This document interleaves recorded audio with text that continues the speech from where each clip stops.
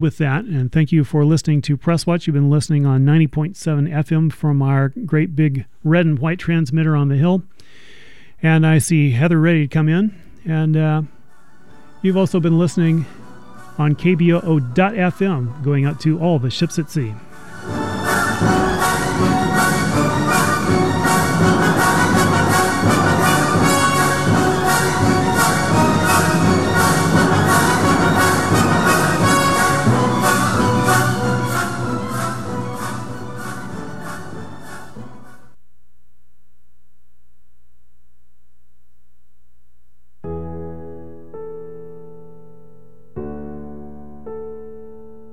KBOO Community Radio is a proud co-sponsor of the 9th Annual Keaton Otis Memorial on Sunday, May 12th from 6 to 8 p.m. at the Maranatha Church in Portland.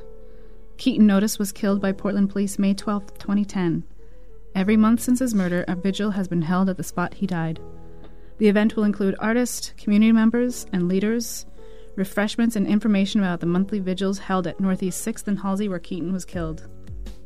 Again, that's the 9th Annual Keaton Otis Memorial on Sunday, May 12th from 6 to 8 p.m. at the Maranatha Church, 4222 Northeast 12th Avenue in Portland. More information can be found at kboo.fm on the right side of the homepage under Community Events.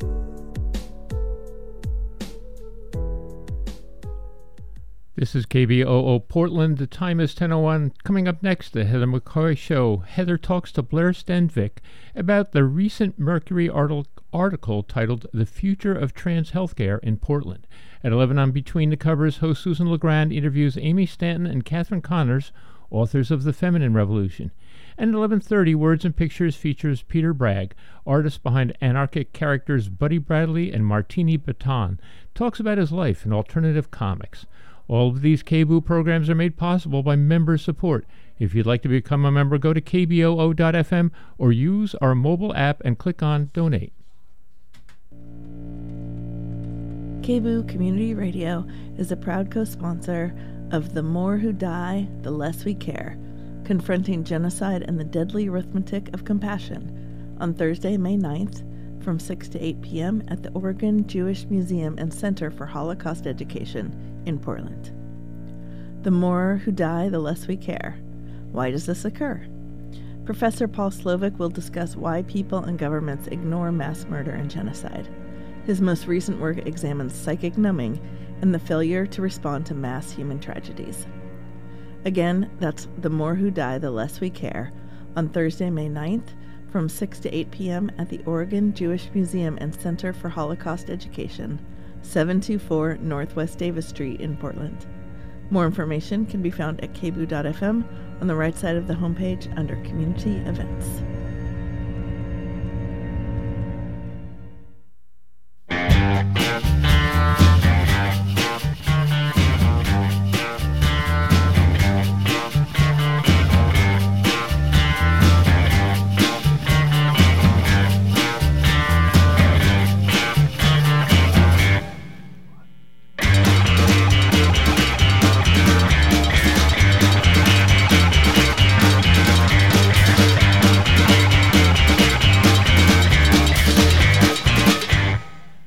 Heather McCoy Show. And welcome to the Heather McCoy Show. Joining us later in the hour will be Portland Mercury reporter Blair Stenvik to talk about her recent article about how the future of healthcare, trans healthcare, is here in Portland. Then rounding out the hour, I'll be giving a theory about Donald Trump's tax returns. Hint, where's the money, Lebowski? But first, we are joined by freelance reporter Mac Bivens, who was a witness to the May Day mayhem, which presumably had Patriot Prayer driving across state lines to invade a private event at Cedar Riot. Welcome to the show, Mike. Oh, hi. Thank you for having me. I appreciate it. I first came across your work last summer during the Joey Gibson for Washington Senate campaign when he was campaigning in Portland. What got you interested in covering fascist movements, and how long have you followed Patriot Prayer and the Proud Boys? What got me interested was, I'd say, the 4th of July, 2016. There was a flag burning scheduled in downtown Portland, and then, some leftist folks showed up. They actually they did try to burn the flag. They did burn the flag, but some right-wing people came out and they basically just fought at the waterfront, and it was fairly similar. I mean, it wasn't as brutal, but they were fighting, tussling, and it's like where are the police while this is going on? And that's kind of that was my first taste of political violence inflicted on people just flag burning. That's like free speech, right? And so it's like that's protected free speech. So it's it started there and it hasn't really stopped since for me. In 2016, are the current groups that are known as Patriot Prayer and Proud Boys, were they formed then, or was it more of a looser coalition that would later become those groups? Well, those people who showed up that day, I'm not sure, but then things got certainly more organized once Donald Trump came around. People came out of the woodwork, out of the shadows. People who were already there, they just got organized. Yeah, publicly, got organized publicly anyway. Yeah. With the resignation of Gavin McInnes from the leadership of the Proud Boys, personally, it felt like the Patriot Prayer and the Proud Boys activity declined for a while before picking up in late winter with their alleged attacks on trans people. Does my perception fit reality? And is there any way to estimate if the two groups' membership is growing or on the decline? I mean, just to talk about what's his name, Gavin McInnes? I can never say it right. But yeah, with him, I don't really feel like if I wasn't plugged into the internet and able to see what was going on, in New York City and different places, I'm not sure I've ever even heard Gavin McInnes' name, at a local Patriot Prayer or Proud Boys thing, so I feel like he's just some weird figurehead that kind of got the thing started, and then as gangs tend to do, things just kind of get out of control. They start doing their own thing, and then they kind of evolve on their own. Yeah, just kind of like a cancer.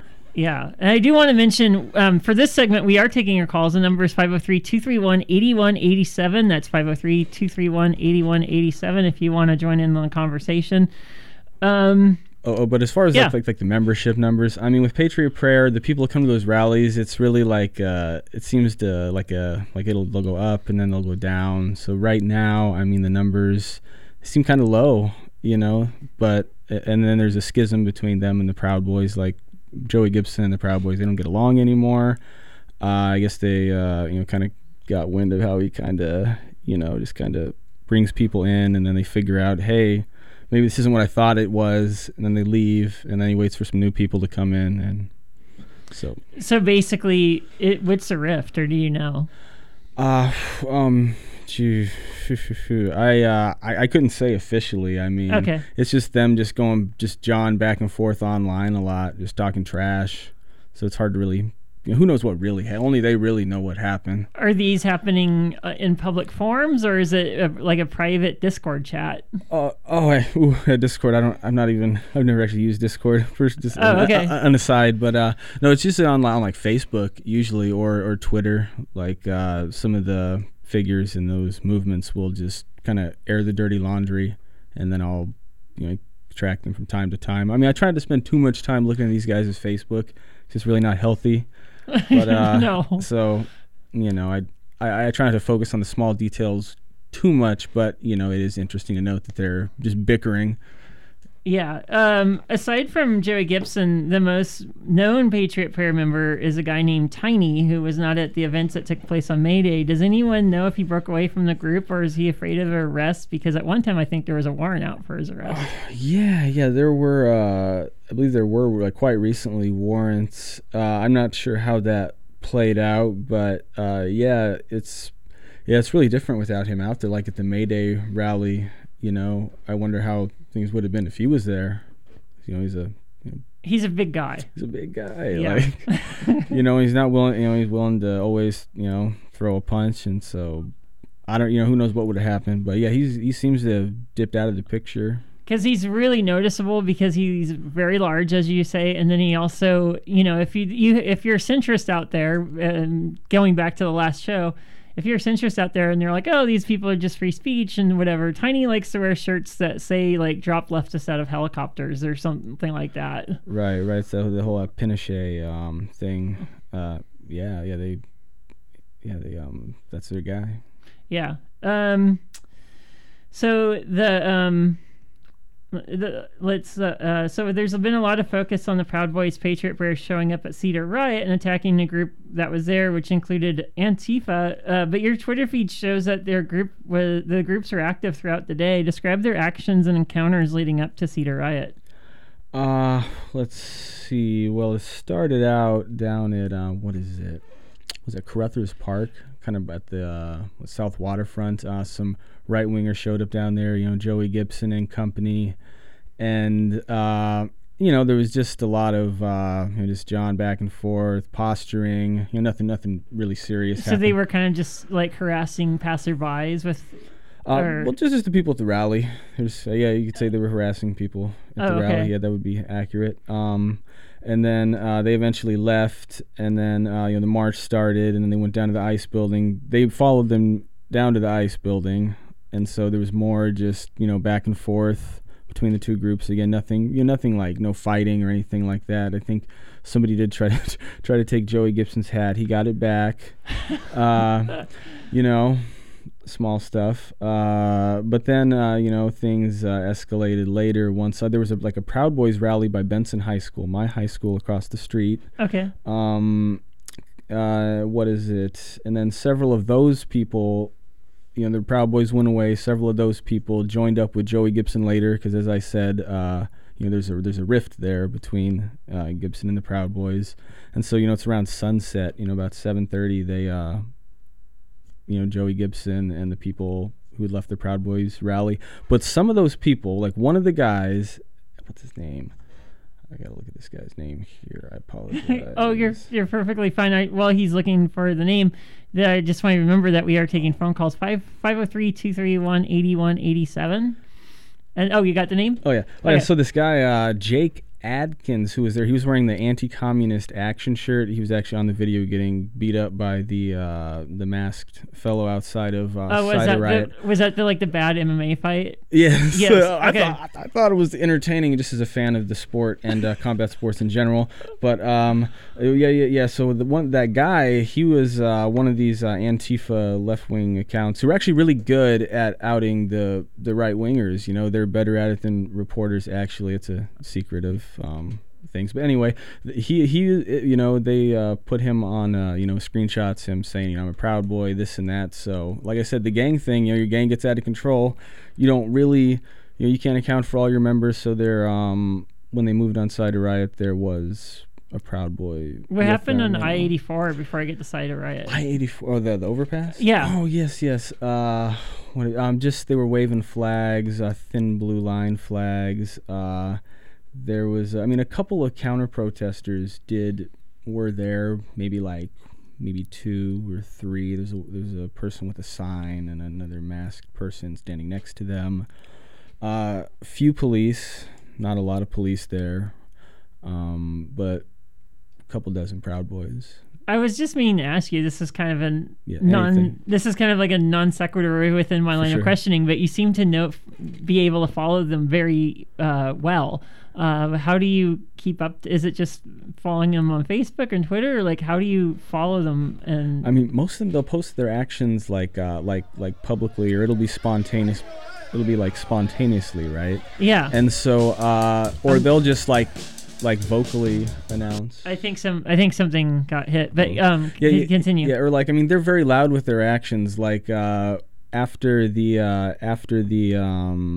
ICE rally, they announced, hey, we're gonna have this what was it called, a loyalty day rally in the park, public, advertised on Facebook publicly. So that's where it started. And then they're like, all right, guys, we're gonna go march around. So I just followed them. Then they're like, oh, we're gonna go. What did they say? They're gonna go up to Holiday Park.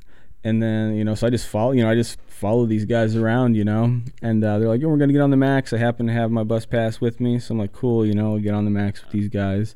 Then they go up there, then they go up there, and then they just decide to get off at some point. I don't know what's going on. We're like a block from Holiday Park.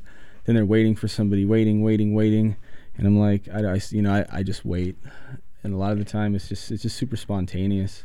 And then like with the cider riot thing, like they were blabbing about it on the bridge, I-84, like, yeah, look, cider riot's right around here. And I'm like, okay, they're probably gonna go to cider riot. So do they know that you're press, or like what do they? I mean, they've got to see you at multiple things now. I mean, they recognize me mostly, but I feel like they realize it's like in the end, it's probably not worth it to like harass me too much because it's gonna make them look bad. And because here's how I get over on them sometimes. I hate to put it like that, but like I've had the Proud Boys kind of like corner me and be like rah rah rah, the media bad or whatever. And, it's like, okay, dude, I thought you guys loved the Constitution. And, in the Constitution, there's a freedom of the press. And then they're like, wait, no, we love the Constitution. And I'm like, come on, you guys. Like, so, I mean, it's weird. It's weird, but they mostly leave me alone. Yeah. In the recent Baffler issue, Alex Preen writes, and quote, and so many of the ways certain white teenagers yield the Trump banners of magma hats show their obvious leanings as symbols of militant white identity. When the Patriot Prayer Group was writing the Max, the picture clearly shows that intent, as well as to intimidate other passengers. What was the mood like on the train when you were on the Max? Seemed pretty like kind of quiet, and then I mean, did the other passengers know who these people were, or was it everyone was just looking at their cell phone and there's fascists on the train, but I'm on my Facebook page. Yeah, I mean, it was just super like quiet. I mean, I don't know if it did register with people like exactly what was going on, but people get on with flag, U.S. flags, and then strange flags. You're like, what's going on. But yeah, I'm not sure. Like with me, I knew. I'm like, okay, this is pretty weird, and I don't know if the other people exactly understand, if the passengers understand how weird this is. But so I'm not sure what was going through their minds. In your travels in these groups, when you're covering them, one time I was riding my bike through downtown Portland, and I saw a Toyota SUV, and it had a 3%er sticker on. And it's like one of those weird things where like I was thinking, well, I'm surprised like Patriot Prayer and Proud Boys don't hook up with them more often. And it seems like there's a lot of little fractions of groups within this area, but we're kind of lucky that they don't kind of band together. With the 3%ers, I know there was what was that in 2017? There was some people who would claim to they were quote you'd say they were in the mix for a minute there, but I haven't heard anything of them since. So okay. As I was saying, these groups they come and go, and they think they hear Gibson talk and they think, oh hey, this is something I might be interested in. But then they get really deep into it, and then they realize, like, wait a minute, I think I'm in too deep, and this isn't what I got more than I bargained for, and then they scoot out. Yeah. So, like, the people that get more than what they bargained for, they can recognize this as a fascist movement. You'd hope so. Yeah. I hope so.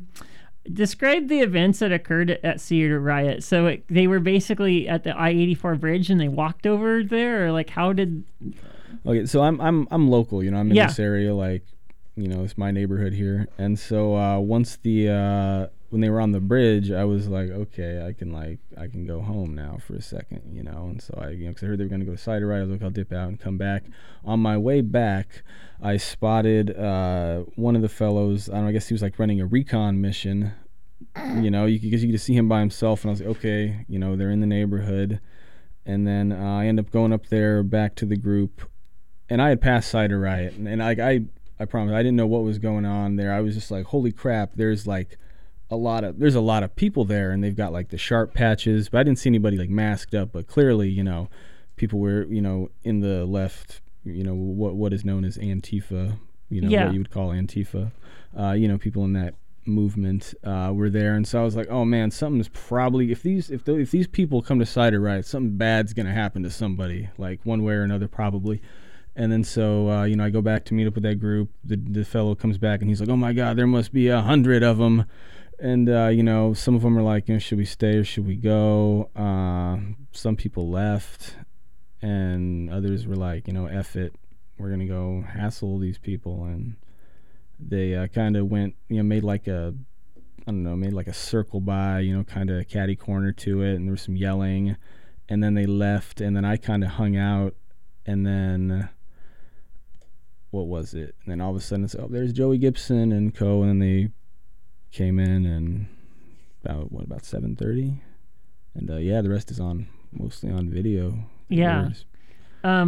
I remember reading somewhere that the proprietor of Cider Riot turned one of his rooms into like a first aid kit. Like how there's one woman I saw that was knocked out, and then there was a MMA style fight. Like how much, like what was like the casualties in terms of injuries there?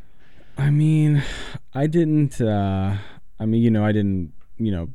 Talk to people too much at the Cider Riot, at Cider Riot, and say, hey, how are you guys doing? Because I feel like, you've probably been through a lot right now, and yeah, I don't really want to hassle you guys too much, and so, but there was the lady who got clubbed. A lot of people got maced, but as far as grave injuries, I think there was just one. Just one, I believe.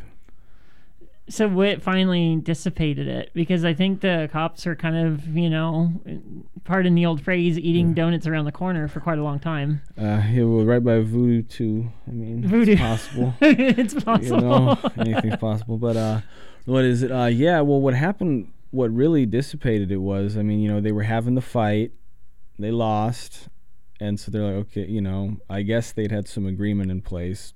Apparently, where if we lose this fight, we'll go. That's just a rumor, though. What is it? And so, but so those two people fighting were kind of served up like Hunger Games, where like the defeat of one would the one group would go, or like. Whatever happened, the other people they were leaving after that fight, oh, okay. And then they were making their way, but again there was still some John back and forth, and then. Things flared up again after the fight, and then that lady got clubbed, and then at that point the people just took off. Yeah. There was like a video I saw, one of them posted them just like weaving and cutting through this neighborhood to get away, and then I followed quote Antifa, a few blocks up the street. Then they came back. And so, yeah, pretty much just the lady getting clubbed. It was kind of like, whoa, this is serious. The other people dipped out, and then there were no right-wingers left at that point. Yeah. Joey Gibson live-streamed the events at Cedar Riots. I guess he's a mighty enough player in the alt-right that he escaped the Instagram, Facebook purge of alt-right figures last week. How does Joey Gibson use his live stream? Is it for fundraising purposes, or is it to further his narrative that he's just a, quote, free speech warrior? At this point, I think it all goes back to money. Everything. So he's crowdsourcing a lot of this stuff? Yeah, I think in the end, it's ultimately just, cause you'll see him, he posts his links to fundraising efforts, pretty consistently. So I feel like if money's not the biggest part of it, it's certainly one of the biggest components. Yeah, and again, whatever he's doing. Again, if you have any comments on this segment, we're talking to Mike Bivens. He's a freelance reporter, and he's been following fascist movements since 2016. And we're going to take your calls. Outside of Portland, there's been a lot of news on the so-called alt-right. The alt-right news site Got News filed for Chapter 7 bankruptcy. BuzzFeed has an article about a former Breitbart.com editor, Katie McHugh, about leaving the alt-right and trying to repair her life. Are we starting to see a wider movement, continuing to fall apart post Charlottesville? These right-wing groups are really getting the heat put on them now, like legally, and now we're seeing that with the Cider Riots. Ownership, suing or taking legal action against Patriot Prayer and others named in that lawsuit, and people involved in the Charlottesville incident are also caught up in just legal troubles. It's like the law is it's going to catch up with you. Hopefully, a lot of times it doesn't, but some people are trying to make sure that it does. Why? I mean, I know historically why law enforcement hasn't stepped in, but like it seems to be pretty obvious that these people are like causing trouble. They're gangs and they're fascists, and like they in Charlottesville, I think they beat somebody in a parking garage, and the cops were around the corner and did nothing. Why are they so apathetic? Do you have a theory on this? Oh man. I mean, I don't have like a prevailing theory. I mean, there's been talk of, some of the cops are in league with, these, the white supremacists and whatnot. Oh, the text messages that... I mean, no, just in general. Oh, okay. Just in general across, the country, it's been a criticism, and then that has turned out to be true in some cases, and then we have our local, Mark Kruger. He built the Nazi shrines, I have not heard of him. Yeah, Kruger with the Portland Police Bureau. You should look into him. He's an interesting guy. In the piece about Katie McCoy, who I invited on the show and she did not respond, the author has Steve Bannon quoted as saying about the racist group American Resistance, quote, "We're all fighting the same fight." We saw earlier in a BuzzFeed article which found that Bannon and Milo were working openly with white nationalist groups. It seems like these groups are extremely interconnected, and it doesn't take 6 degrees of Kevin Bacon's to get like Peter Thiel and the philosophical thinking of Moldbug to get connections between them. Have you researched any connections between our local Patriot Prayer group and wider movements? Because little small donations on Patreon or whatever doesn't seem like it could make up for the larger institutional support some of these groups seem to have. Yeah, I mean, basically I'm just waiting for somebody to come to me and be like, "Look, Mike, here are these receipts for, these large amounts of money we've been giving to Joey Gibson." But, outside of that, I don't know really how we could, really, really prove that, he's getting large amounts of funding, even though it's like highly suspected, So yeah, I don't. And as far as like connections to outside groups, I mean, jeez, I mean he gets around, Like I think there was some like they're going to New York or like was it Albany? There's some some right wing I think Gibson thing in Albany. I think Gibson appeared on Fox News once or twice. I mean, yeah, and he's on InfoWars a lot, and that's the thing with InfoWars customers is they're used to getting sold to buying Alex Jones's pills and whatever, so they got money to spend, so it's a safe bet to go on InfoWars to try to siphon off some of those customers, or fresh bodies with money in the bank account. Yeah, it would have been easier for Alex Jones to just drop the conspiracies and just open up his own competitor to GNC. Yeah, really. There's money to be made there on those, like radiation protection pills or whatever he's selling over there. Yeah. So, like, where do you see this all going? I mean, do you think that there's going to be... do you think these groups are going to persist and that we're going to just have black shirts for a while, or like where is this going in your estimation? I mean, geez. Well, I've been saying since like 2017 when the fighting really started, consistently that eventually someone's going to get killed out there, and I feel like that's inevitable. That could have happened. We're lucky that one person didn't die after getting clubbed. At the Cider riot, and then there's just been so many instances of people just getting just the living crap beat out of them, and it's like, man, and you could have died. And I'm thinking back to June when the police shot the canister and it lodged into somebody's helmet. Yeah, the police, and that's the thing. The police response to all this too. It's like, somebody somehow through some way, like could get killed. And it will not surprise me if it does happen. And Mike is on hold. Mike, you're on the air. Oh, thank you, Kebu.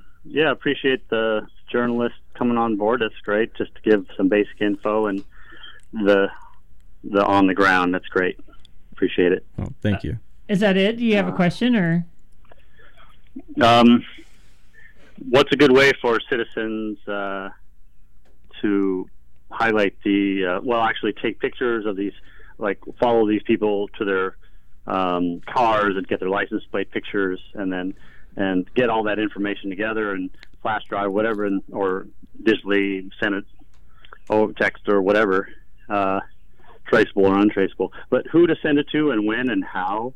And I can add that there's a lot of, Center Southern Poverty Law Center and that sort of thing tracks these things, but something more locally would be better, and Cop Watch and all that stuff. But also, I know the feds are all over this, and that's not my words. That's the county assessor here in Vancouver, Clark County.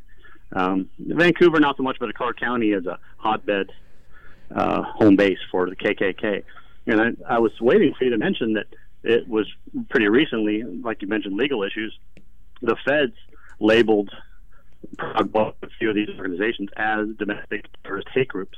So let's treat them for the respect that they deserve, and do our job, due diligence, and at the very least bear witness. Don't put yourself in danger. Don't get too aggressive or anything. You can even be sneaky, but get pictures, send them somewhere. So help me out there. Thanks. Oh, you're quite welcome. Mike, answer Mike's question. Geez, really, I'm not gonna tell you what to do in that regard, and I would just say be careful. Just whatever you do, be very careful, because following these people around, they see you taking a picture of them, or their license plate, they might, get upset. So just be very careful with whatever you do. And on their bigger events, I think they board a bus in Vancouver anyway. So like if they do bus some of them in. Yes. Yeah, they do bus in. So like you would have to be in Vancouver or up in Washington, and then take the pictures of license plates, and then the other thing too is you don't know what license plate you're getting, right? So it could be a shopper at some grocery store. It's not going to always be a Patriot for a Proud Boy. Yeah, because that was the other funny thing is I think last summer, I think you tweeted about this actually, like they parked in a store parking lot and then they got towed when they came back. There was something we had, like they supposedly got towed from Fred Meyer's. Yeah, that was it. That was it was kind of funny. But did you have any other thoughts before we say goodbye for the... I'm not sure. Just everybody be really careful with whatever, with everything. Yeah. Everybody just be careful. Have you seen, before we go, just want to follow up on this because I haven't seen anything on Facebook in a while. Are there still alleged attacks happening against LGBT people night in Portland, or is that kind of gone away? Because that was a thing in January and February, if I recall. I think that's like, I'm definitely not the person to ask about historical, LGBTQ, just in general. But I do believe it has been just like a historical, like a pattern of violence in this country against. There was some. In February there was some alleged that the Patriot Prayer was going around. I don't know if that was them, like necessarily them, but it would not surprise me if they were just right-wing people, driving around doing these things. That would not surprise me at all. Okay. My guest has been Mike Bivens. You can follow him at Twitter. Where's some other good places to find your work? Let's see. Just Google Mike Bivens on Twitter. ITSMIKEBIVINS. Cool. Yeah. And then when we come back, we're going to be talking with Blair Steinvik, and she's going to be talking about how the future of trans healthcare is in Portland. This is the Heather McCoy Show.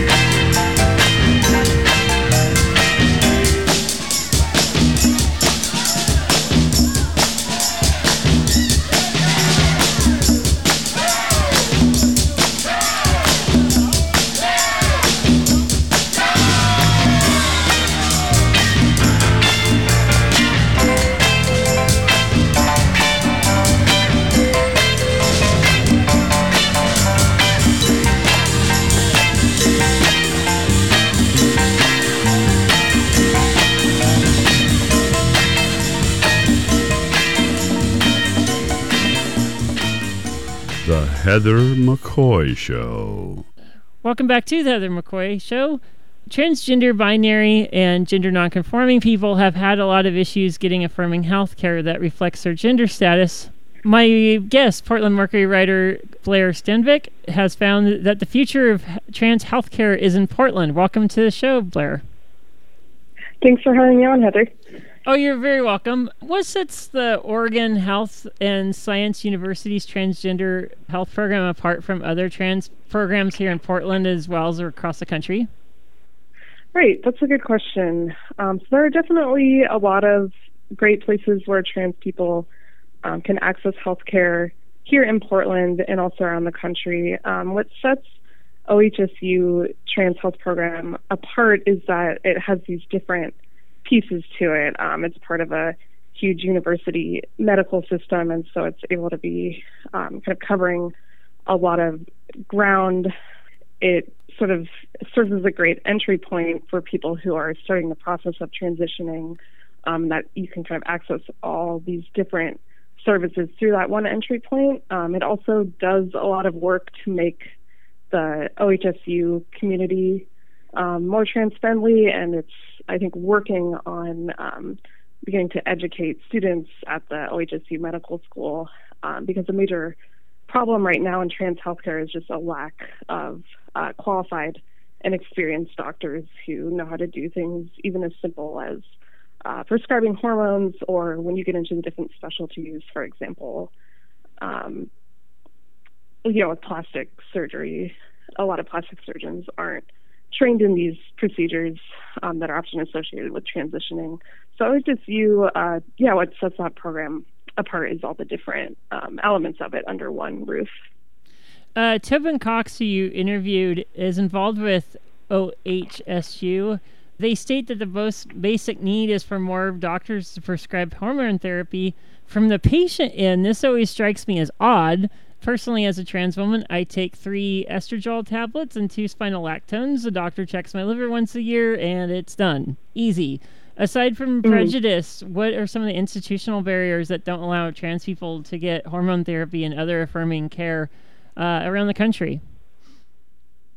Right. I think that's a great question and a great point, that it is a fairly simple thing for doctors to prescribe, but I think for doctors, particularly in areas that, unlike Portland, maybe there's just not a lot of information or visibility around transgender issues, doctors worry that hormones might conflict with other prescriptions or medications, and even if that's not the case, they simply haven't been educated. It wasn't included in their education when they went to medical school, what hormones mean for a patient. So I think a lot of it is just maybe doctors assuming it's more complicated than it is, and them not having those resources and the continuing education resources, which is also a big part of what OHSU is doing. While OHSU doctors are gender affirming and do not question an individual's gender identity, you found that some trans patients had some issues with affirming pronouns and names due to their computer system that they call EPIC. The system displays the name and gender of the patient and what the patient was assigned at birth. Do you know if EPIC, the system, do they change that if the patient has gone through the process of changing their name plus birth certificate, or is it happening to patients that are just starting to live their authentic lives and their dead name is still their, quote, official name? Right. That's a great question as far as people who have gone through the process of changing their birth certificate. I'm not sure if I actually have the answer to that. I do know that EPIC will pull information from past medical records. So perhaps even if you've had your birth certificate changed, your old medical records maybe don't have that update. And so that problem might still be occurring with EPIC. I can say that when I reported on this story, the folks at OHSU were very excited about an update coming to EPIC in May, so that hopefully should be changing for patients soon. And it may sound really trivial to people that aren't trans, but it's a serious issue. One time when I was living in Orange County still with Kaiser Permanente, before I had my legal name and gender changed, I was sick with the flu plus some other fun stuff. And on part of the report that was printed for me, which listed patient symptoms, along with the flu, it was listed diarrhea and transgender. What are some of the nightmare stories that you've heard in your reporting on this story? Right. Well, have you heard of the, I should want to get this right, I think it's called the trans broken arm syndrome or broken leg syndrome? Yes. Yeah, so it's this phenomenon when transgender people might visit an emergency room, for example, with a broken limb or another condition that really doesn't have anything to do with gender identity one way or the other. And yet, because they are trans, their sort of experience at that emergency room will all of a sudden become all about that, with doctors asking questions that aren't probably necessary to treat the situation at hand, but they might not know that, again, because they lack the medical training to understand how hormones and other things interact with the body. So I think that's a big concern, and I think studies show, for example, the 2015 U.S. Trans Survey showed that for that very reason, a lot of trans people avoid using emergency room until they're forced to. And sometimes it's not even something where it's completely unrelated to with being trans. Like some of the issues that I've dealt with being trans and seeing a doctor was I'll go in for something I'm complaining about, and then they'll look at my medical chart and go, yeah, you're on spironolactone. Maybe that's the cause. And then they keep wanting to take my spironolactone away, which is important to keep up my quality of life. Right. I think that's another issue, too, is maybe in some doctors' eyes, that medication is seen as something easily dispensable, and they might be a situation where they think, well, maybe we should eliminate that and see if the problem goes away. But I think if it was a medication, that addressed a different issue, they might not be so cavalier about that. Yeah. Another aspect to the program that you cover is something called Here For You. The program focuses on volunteer peer support before and after surgery, which is huge because a large number of not gender nonconforming and trans people do not have the family support, often due to the very act of coming out. This seems like a very basic step for trans-related healthcare, but it's not. How did the program start, and how is it maintained? Right. Well, I think it started, it's part of the broader trans health program volunteer network. So it's called Here For You because a lot of trans people, after having gender affirmation surgery, they'll be recovering on the 4th floor in the hospital. And I think it started really before it became an organized thing with a name. It was just a phenomenon that was happening. A lot of these volunteers were connecting with each other and realizing that they maybe didn't have friends or family who were willing or able to help them through that recovery time. So it really started as kind of a grassroots thing, and now they have more infrastructure in place. But I think that it keeps that spirit alive of just people helping each other out. The other really cool thing that they have, too, is within the doctor training, they have something called Objective Standard Clinical Examination. Talk about what that program is and how it helps trans patients. Just recently, I believe it was in March, OHSU had the first trans-focused OSCE on the West Coast ever.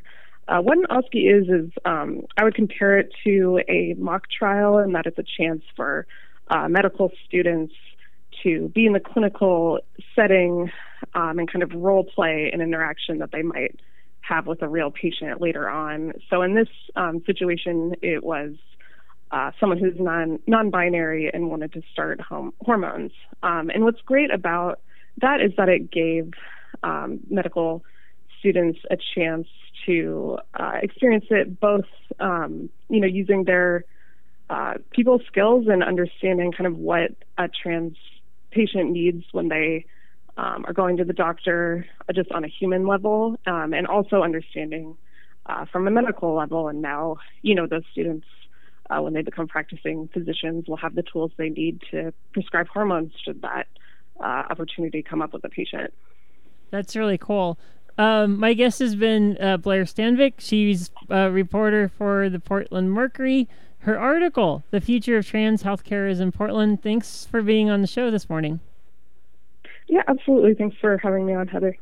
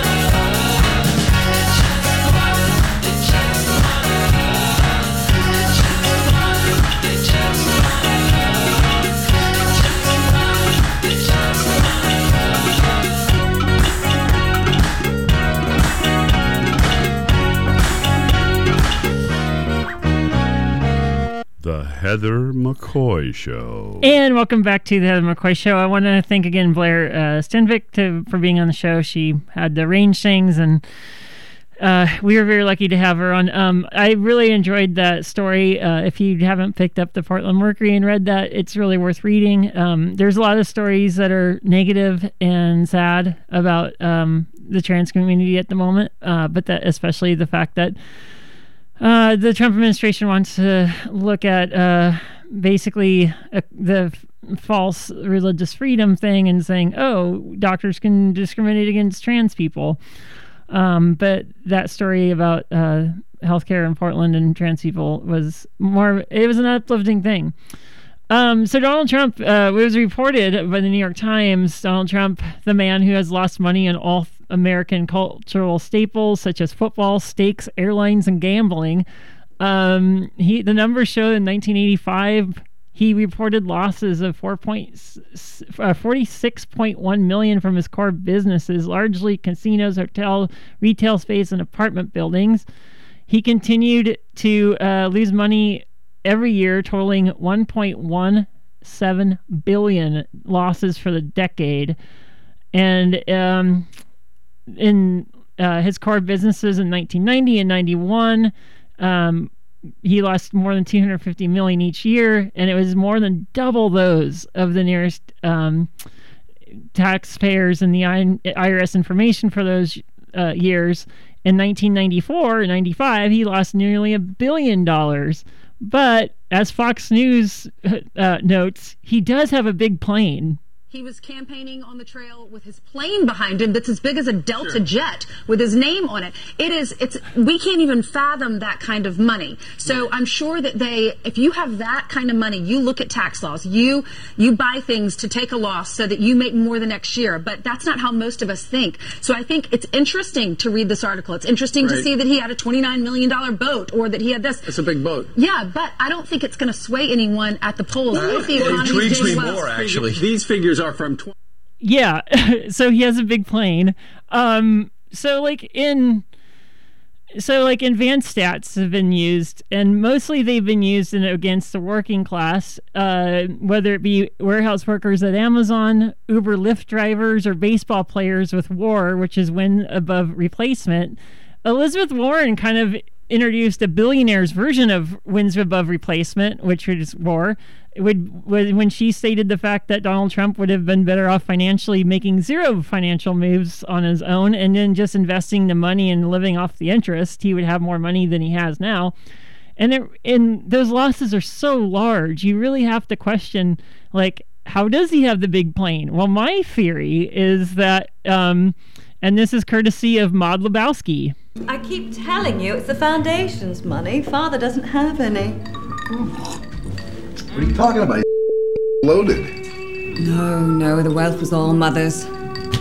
Oh, he runs stuff. But we did let him run one of the companies briefly, but he didn't do very well at it. Oh, he's, No, he helps administer the charities now, and I give him a reasonable allowance. He has no money of his own. I know how he likes to present himself. Father's weakness is vanity, hence the slut. Yeah, so I think I think Ivanka might have swindled him out of the control over his money, and it's like a conservatorship, and I would not be shocked if he was on an allowance, and that's one of the reasons why he's afraid to show people his tax returns. It's it was a lot like the Big Lebowski. My thinking on this has gotten completely uptight, and so I don't know what made me think of that connection, and I was just that's a plausible. That's certainly something that can happen. Let's see what else is happening. At a Trump rally, one of the attendants joked about murdering immigrants. That's funny. Ha ha ha. It's the mood in the atmosphere in this country is very scary. I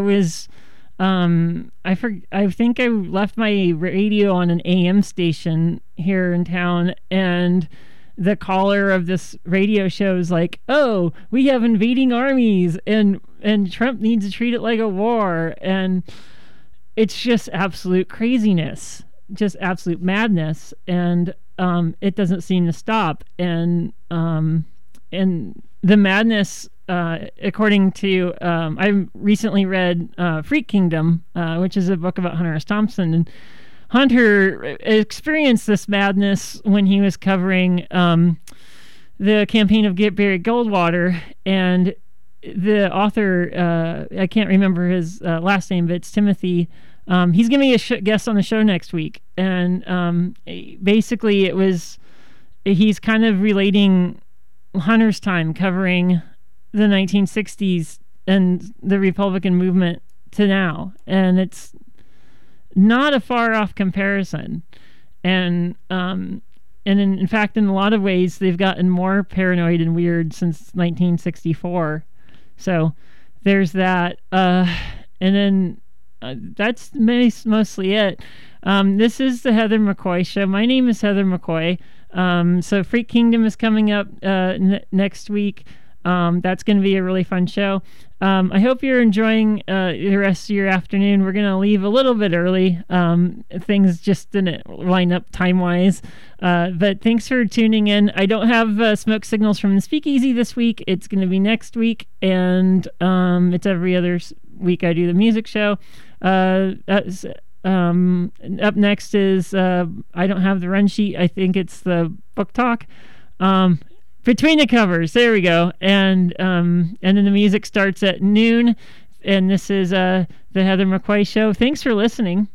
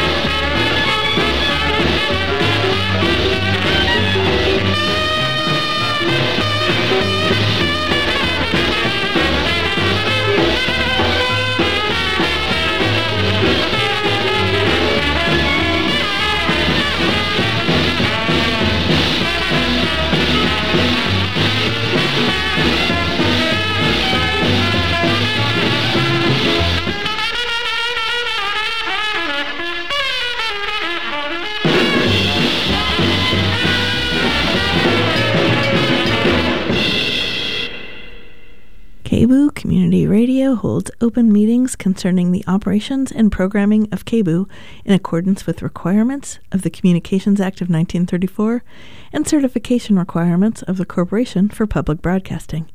Information about KBOO Community Radio's open meeting policy is available by calling the station at 503-231-8032. Meetings will be held at 20 Southeast 8th Avenue in Portland. The Personnel Committee will meet on the second Monday of each month at 6 p.m.